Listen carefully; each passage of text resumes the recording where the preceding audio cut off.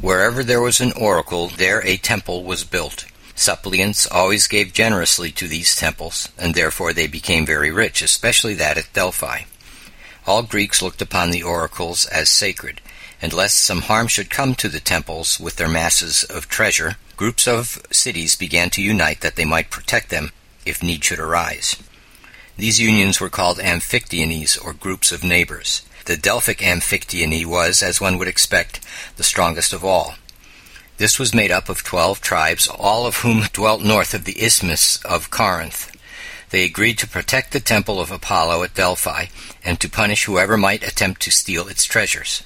They also took care of the roads that led to the shrine, and if anyone ventured to annoy the suppliants who were on their way to it, he had the whole Delphic Amphictyony to reckon with. In spite of this union, the tribes expected to make war upon one another, if they chose, but they agreed that when they fought, they would not destroy one another's towns or try to cut them off from running water. And even this was a vast improvement on the usual way of fighting in those times, when it was thought fair to get the better of an enemy in any way possible. The Amphictyonies did much to make the Greeks feel that they were of one race, and that even if they did quarrel, they all belonged to the same family. This feeling was strengthened by their speaking the same language. A third bond that united them more closely with one another than with the barbarians was the games in which Greeks alone were allowed to contend. Even in Homer's time, and no one knows how much earlier, the Greeks believed that the gods liked to watch athletic contests, and therefore at any large festival in honor of a god, the races were as important as the sacrifices.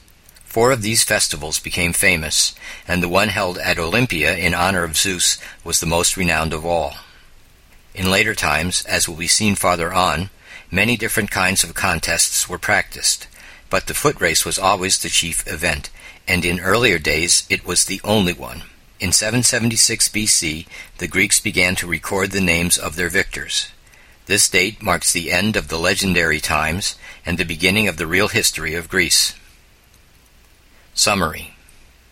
The home of a Greek prince in early times was almost like a fortified village. The house contained many beautiful and costly articles and also weapons.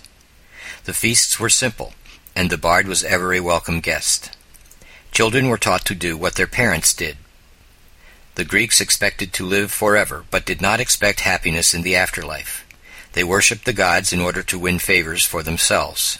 The oracles were believed to reveal the will of the gods. The most famous was at Delphi. The temples of the oracles were very rich. 3 bonds uniting the Greeks were 1. The Amphictyonies, 2. The language, and 3. The games.